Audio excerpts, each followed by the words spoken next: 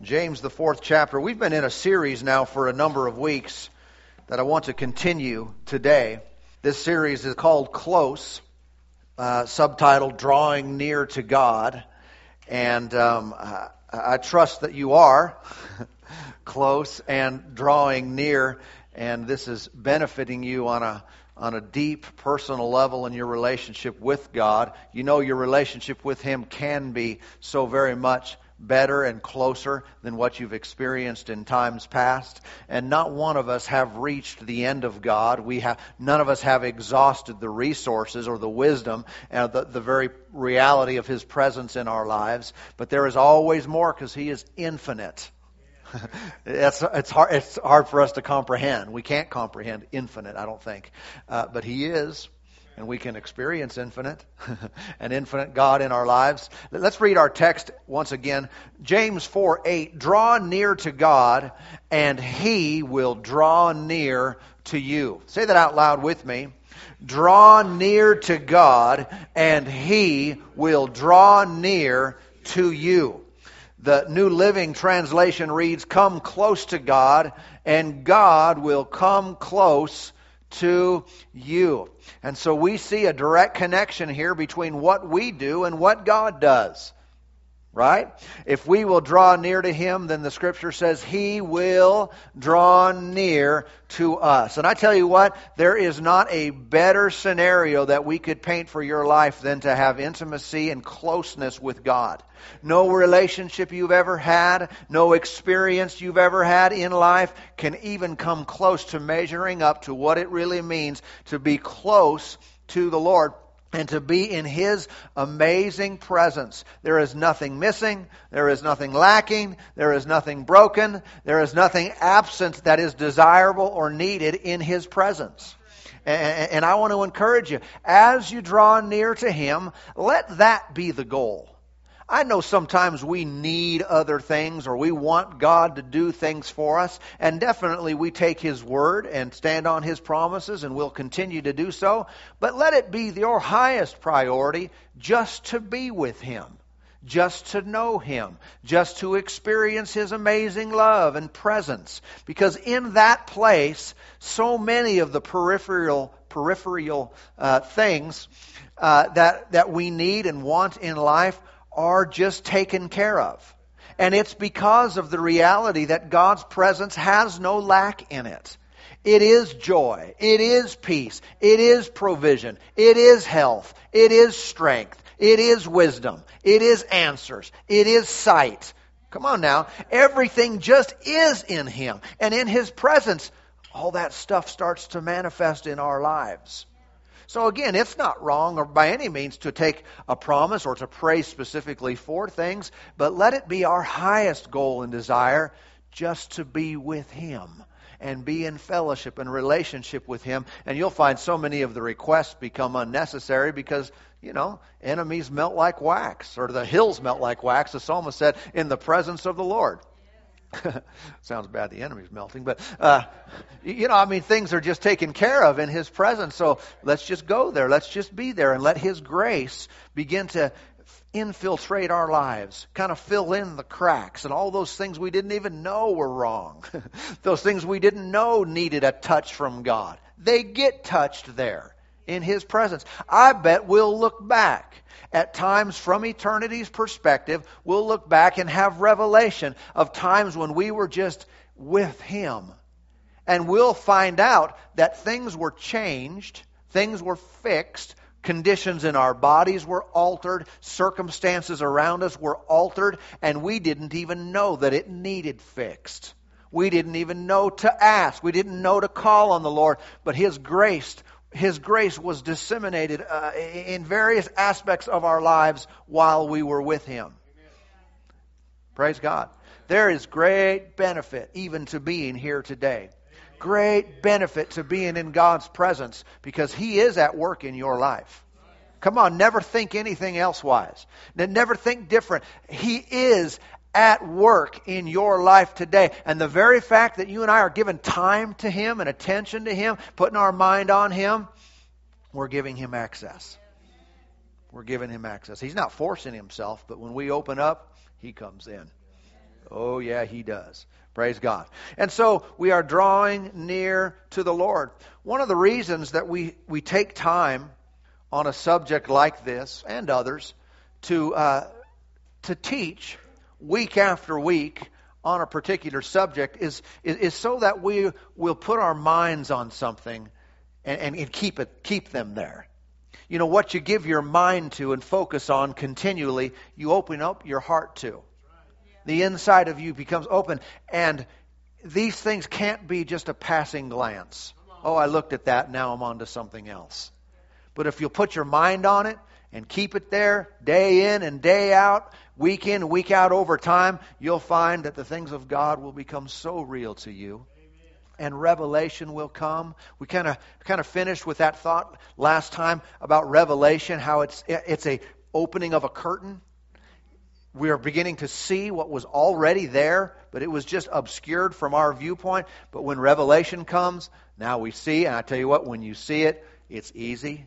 It's just, oh, well, yeah.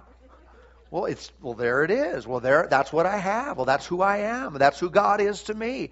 And that's what we've got to get past, is this veil of the flesh, the veil of doubt and unbelief. And again, putting our minds and giving time and attention to these things can take us into a place where we have revelation, we have understanding, and we have a clarity in our lives that we didn't have before.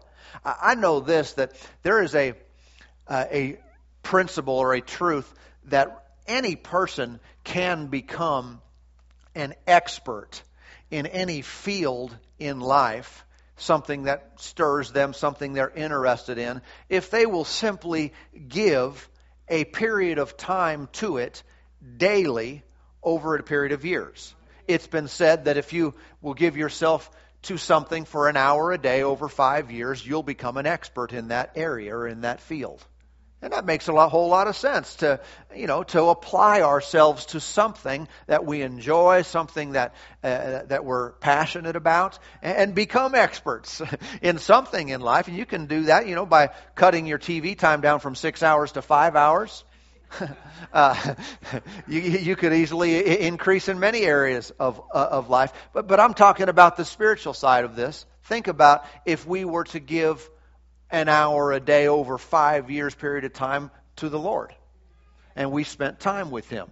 And we got quiet before Him. And we prayed and we worshiped. And we spent time in the very throne room of God in His presence. And just did it continually. Day after day, year after year. What could that accomplish in your life? How much further would you be down the road spiritually if you had been doing that for the last 5 years? Now, of course, you understand, we're not trying to reduce your spirituality down to an hour a day. And that's part of the intent of this whole message, is to not do that. Is to not just get spiritual for a while and then go back to your carnal life. It is to live with an awareness of God's presence at all times, knowing that we are spirits relating to God who is spirit at all times, and having a consciousness and a knowledge of Him ongoing.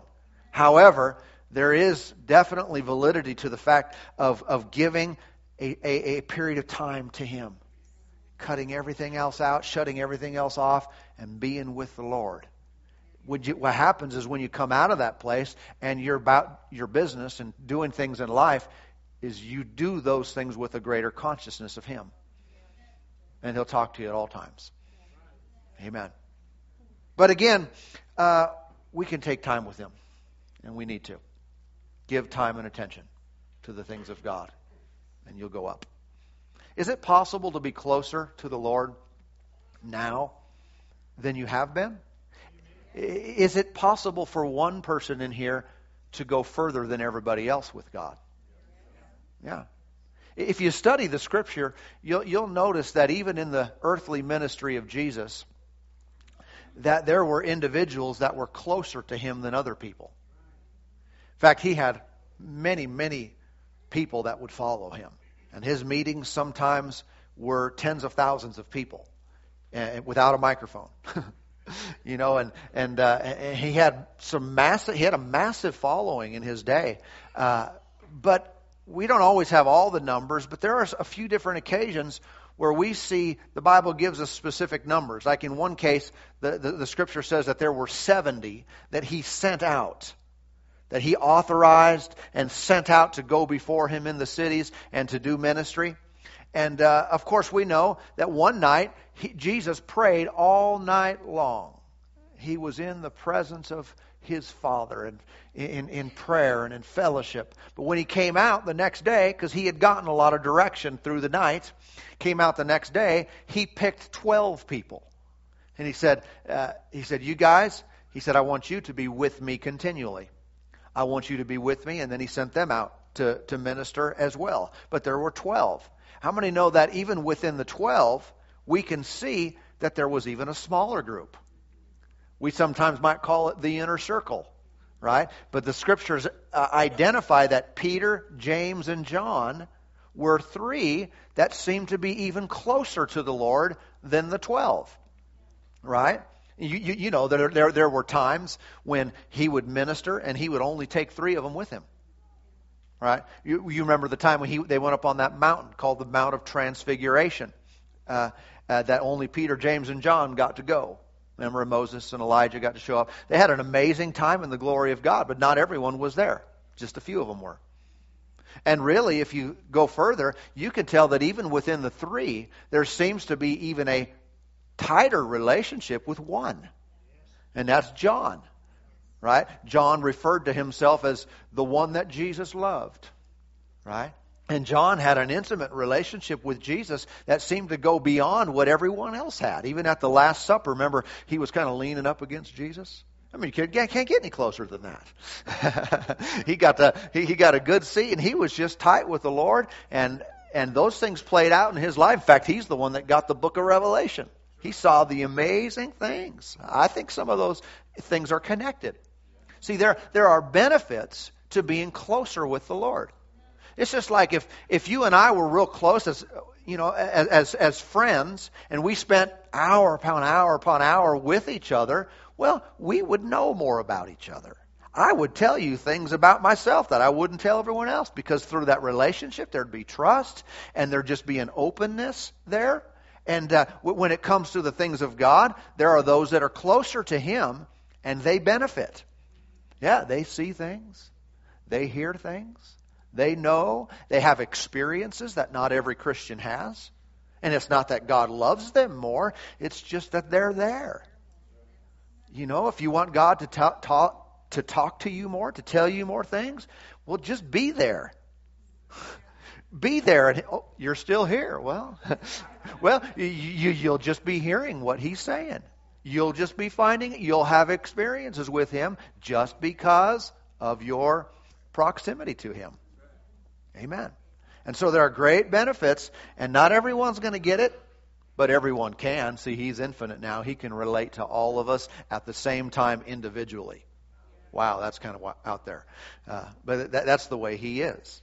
Praise God. Go with me to John 15 today. John, the 15th chapter.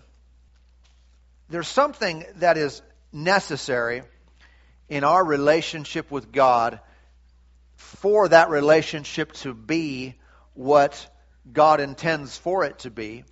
And that is, this must be two-way. This must be dialogue. Let me say it this way. We must hear the voice of God. Yeah, this is necessary for our prayer lives. And if that seems distant to you, I have to hear the voice of God. You do. Necessary. You have to get things. You have to know what He's thinking. You have to hear God's thoughts at times for this relationship to be complete. It cannot be complete if it's one way. And most of what God does, it seems that we always think, well, prayer is about us talking to God, and worship is about us doing this towards God, and it's always us doing stuff towards Him, like He did His part and now He's just kind of back off and now it's all us. That's not scriptural. Again and again we see in the Word of God that He is seeking us. We see that He talks to people. He ministers. The Spirit of God says things. We see even that Jesus talked about some people in his day that honored God with their lips, but their heart was far from Him, and they sought out the praises of men more than the praises of God. You know that God praises us?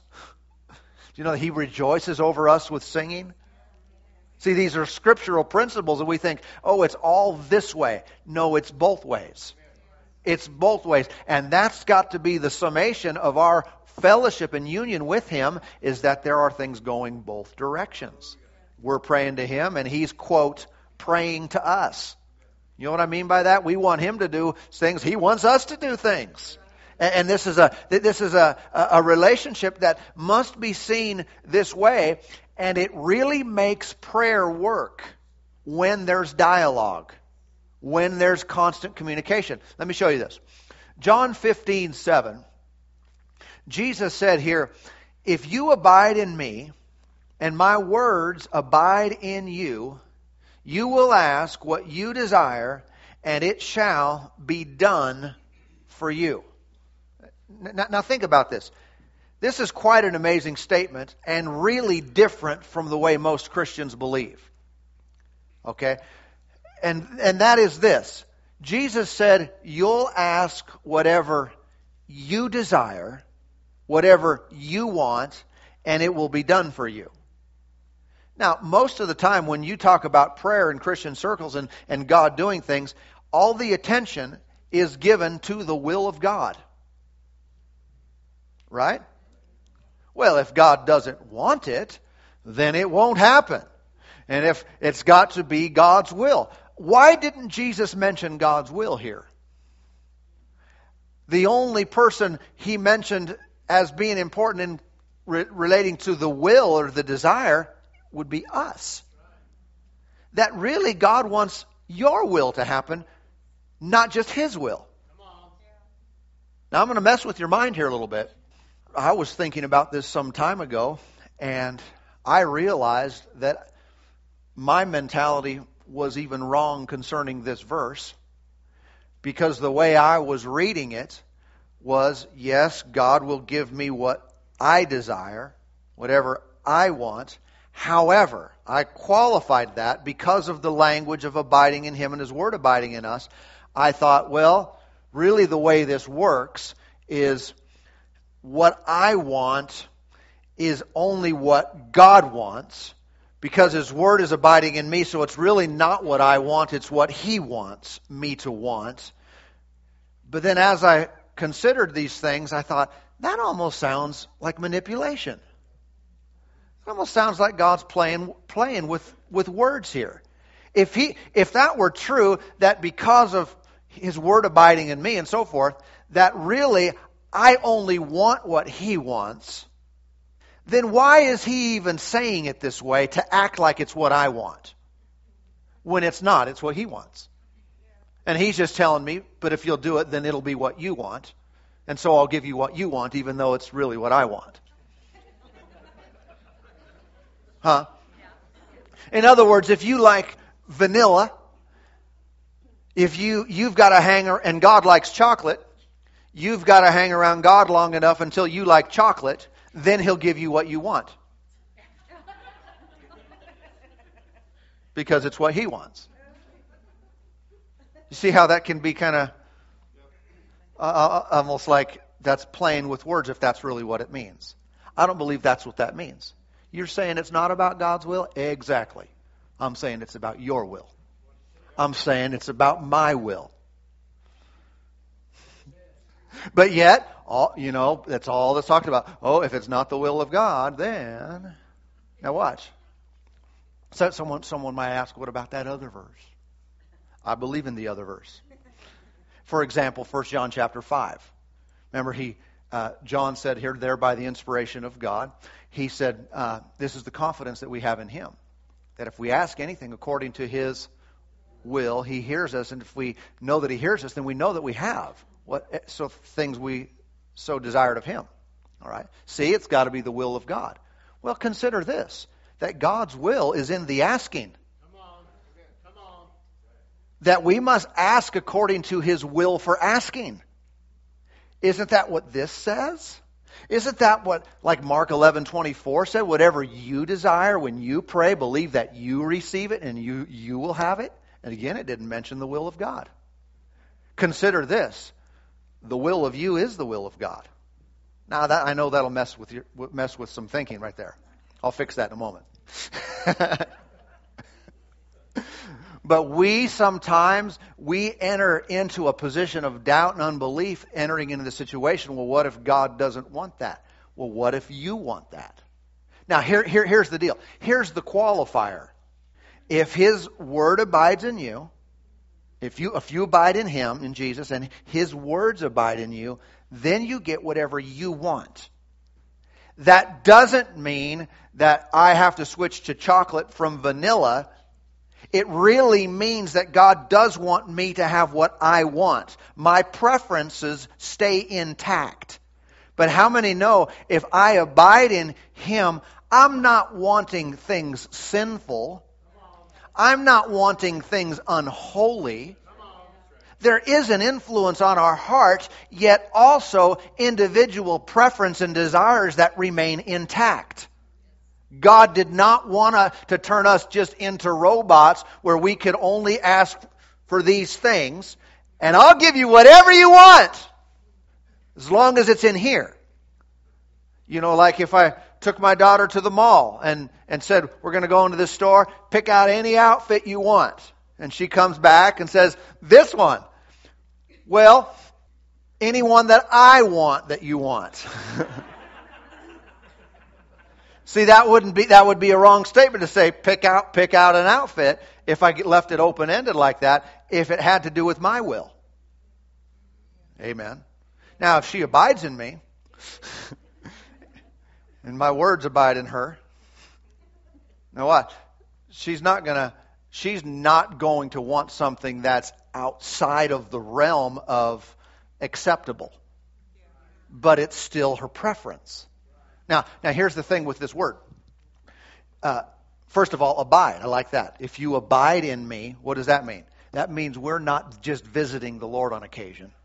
See, these are qualifiers to make this work. It's not an occasional thing we have going on in life. This is a place where we live. I abide in my home. It's not like a hotel. That's where I stay. That's where I live. I abide in Him. This defines my relationship, my intimacy with God. See, this is important. And then if His words abide in me, that word words there is the Greek word rhema, R-H-E-M-A, and it has to do with words spoken. It has to do with words revealed. Okay? It's when God's words come alive in me, when I see them, when He speaks to me. So this is the context of this relationship. I live in Him always. I'm spiritual every day. I relate to my Father naturally every day. And His words abide in me. He's talking to me. I'm hearing Him.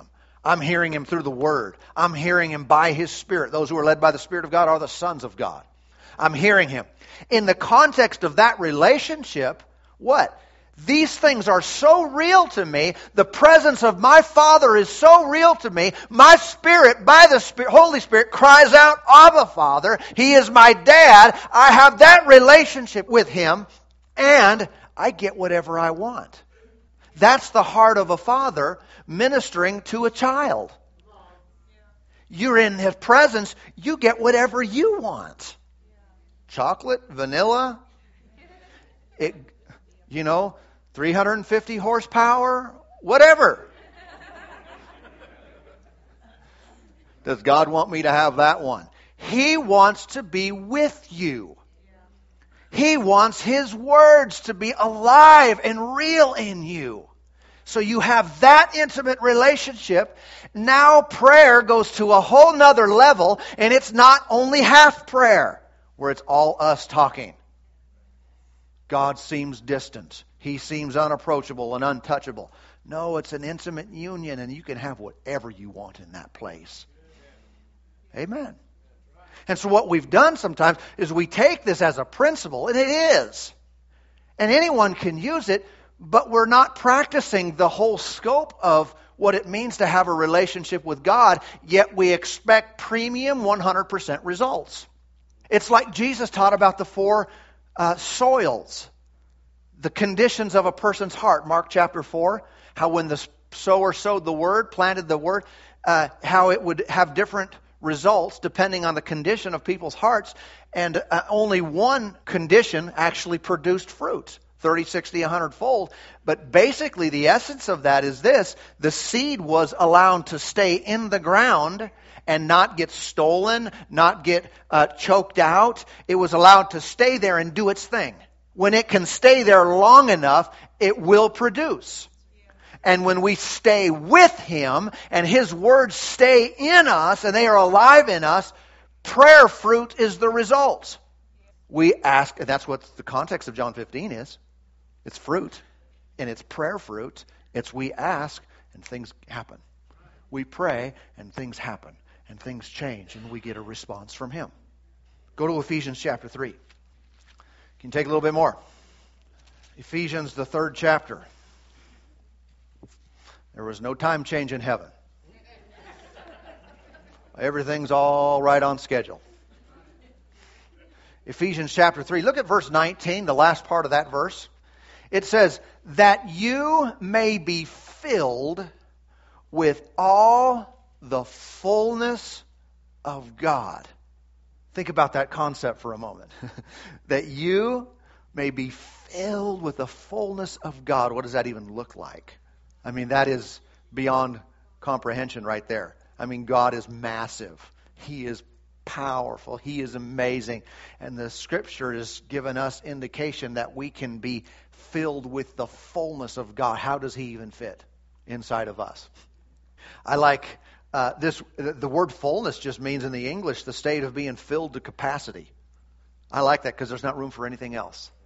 No room for any junk. No demon in hell has its place. No problem. It's just, I'm just full of God. One of the Greek words translated here, fullness, it uses the word cram. I like that. You're just going to be crammed full of God. I mean, he's endeavoring to get every bit of Himself in us. You know, you think of like stuffing something in a sock. And just keep stuffing in there, and it keeps going out and going out and going out and going out. Oh, there's a little more space in there. Let's get more of God in there. Can we be so full of God? Apparently so. This was God's idea, that we would be full of Him. You know, years ago, used to do youth camps, and you always have to do some wild things with teenagers to help them.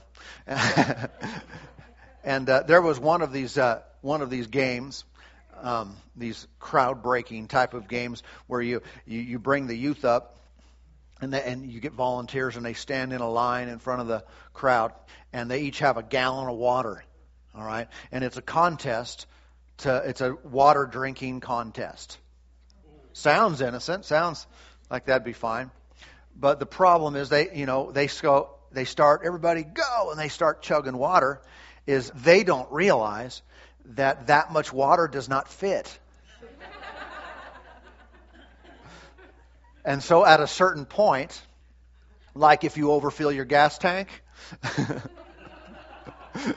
at a certain point the water starts going the other direction because they're too full. All right, let's get that out. Get that picture out. When it comes to the things of God, watch. You can be so full of God that He starts coming out. I mean, He influences your outside, your circumstances, your family, people around you. You're just filled with the fullness of God. And He is beyond capacity, or you are beyond capacity, full of Him. Amen. Now look up a few verses. Ephesians, again, chapter 3 and verse 14. Verse 14. For this reason, I bow my knees to the Father of our Lord Jesus Christ, from whom the whole family in heaven and earth is named. Now, he's praying here. So he's bowing his knee. He's praying for these guys. The end result is that they might be filled with the very fullness of God. Do you think this prayer is going to be important? He's praying exactly what it takes for us to get it all.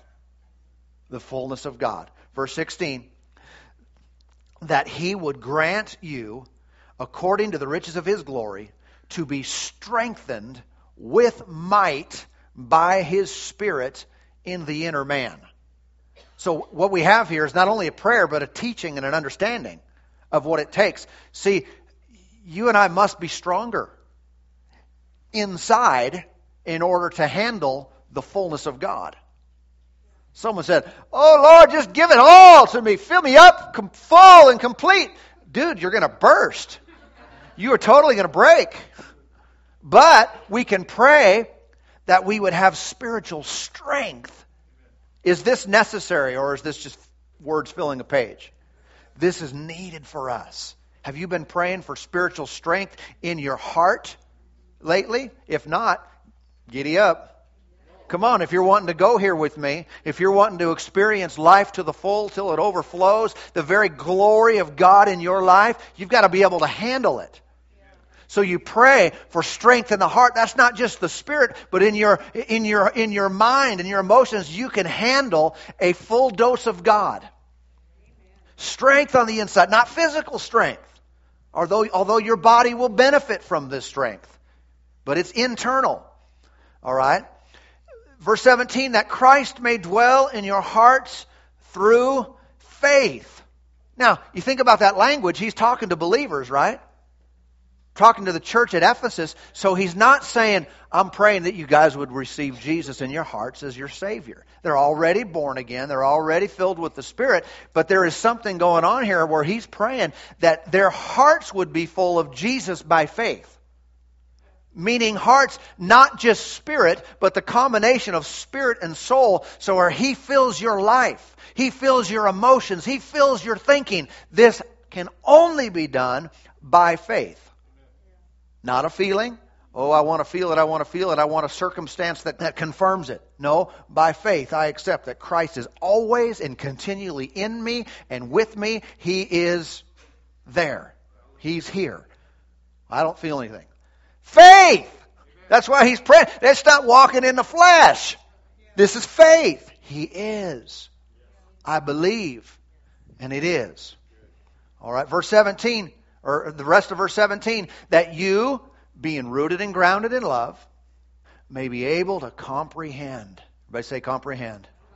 With all the saints, what is the width and length and depth and height, to know the love of Christ that passes knowledge. So what's he saying here? He's praying that there would be understanding. There would be comprehension of God's amazing love that is very high and very low and very wide and very deep. This is massive. It's something that you have to have a revelation of. You have to have a pulling back of the veil for this to happen. That's why he's praying, Lord, show them this. Show them how deep and wide and mega this thing is. How big you are and your love. Look, verse 19. To know the love of Christ that passes knowledge. This is his prayer. Think about it. That doesn't make sense. That's almost a contradictory statement. How can one know something that passes or escapes or goes beyond our knowledge? How can I know what I don't know? There's different kinds of knowledge. There is a way where a person can experience what they can't wrap their mind around. Come on, now you and I have experienced some of these things in natural life. I've heard people telling about experiences like, man, it was this and it was this, and they're so jazzed about it. And I'm like, oh. They just couldn't convey. Or I've had times, I've experienced something and I'm telling the story. It was amazing and I just can't find the words. What's the only solution? They have to experience it for themselves. They really do. Paul had an experience in heaven. He came back saying, I just can't say it. He said, I saw things, I heard things unspeakable. I can't put words to it. So this is what's very, very cool. It is possible to experience God on a level that your mind tilts at. And all you know is, God's love will blow you away. I can't even fully describe it, but I had this experience with Him. I was with Him, and He showed me His love. He embraced me and wrapped His arms around me. If I were to write it down, I can't. But I was there. You just have to go and get on that ride for yourself, or you'll never know what I'm talking about. You know what I'm saying here? That's what He's praying. That they would know, they would experientially know the love of Christ that goes beyond our thinking. Wow. Wow. And then this finishes up with this, that you may be filled with all the fullness of God. That you may be filled with all the fullness of God. These things are essential in order for us to live that full of God life. The life that God intended. The Amplified says here, that last part, that you may be filled through all your being unto all the fullness of God, may have the richest measure of the divine presence, and become a body wholly filled and flooded with God Himself. And then the Scripture goes on to say, and now unto Him who is able to do exceeding abundantly above all we could ever ask or think, according to the power that works in us. God wants to go beyond your mind, beyond your mentality, for your relationship with Him to be experiential and so real that you bulge out and spill out on others, something that you can't fully explain, but we just get around you and something good happens. It's the presence of God. It's the way He is. Listen, if we're not experiencing the fullness of God, we're not experiencing His love. This is how it comes. It is through the love of God. I don't ever want to substitute right standing with a church, a knowledge of the Word, or Christian activity for God's love personally in my life. Amen. I like the Scripture in closing today over in 2 Corinthians chapter 13 and verse 14. It's the end of a book, and it says, May the grace of our Lord Jesus Christ and the love of God and the communion of the Holy Spirit be with you all. Think about those three things. If we can have those three principles and truths established in our lives, God's grace, it's free for you. It's completely done. It is the love of God. Amen. It is God's unconditional love towards us. And watch, then it's daily, day in, day out, communion of the Holy Spirit. He wants to fellowship and talk with you continually. Man, think if we had those things going in our lives always. Woo! And we do. And we have. I don't know about you, but I can increase in all three of them. Understanding His grace, His love, and His fellowship with me daily. But that's what God wants. And He has set it up. Everything is completed. Everything is finished. So we can have exactly that now. Come on, pray this with me today. Say, Father God, I believe in you. I receive your love in my life. Lord Jesus, I receive your grace in my life. Holy Spirit, I receive your fellowship. I know your voice. You know my voice. We are together now. Thank you, Lord. Father, we acknowledge you today. We put our mind on you. We give our thoughts and attention to you. It's our commitment and our desire to abide in you, in Jesus, and His words abide and live and come alive in us. We thank you that we can and we are in that place with you now. Thank you for your amazing presence that surrounds us, that envelops our minds and our thoughts, envelops our lives completely. We live in you. We'll never be apart. We'll never be alone, but we are wrapped up in your very presence. Thank you for working in us today and helping us to see, helping us to say that you are the only way, and you're in our lives right now, this very day. Thank you for working in us today. In Jesus' name, amen.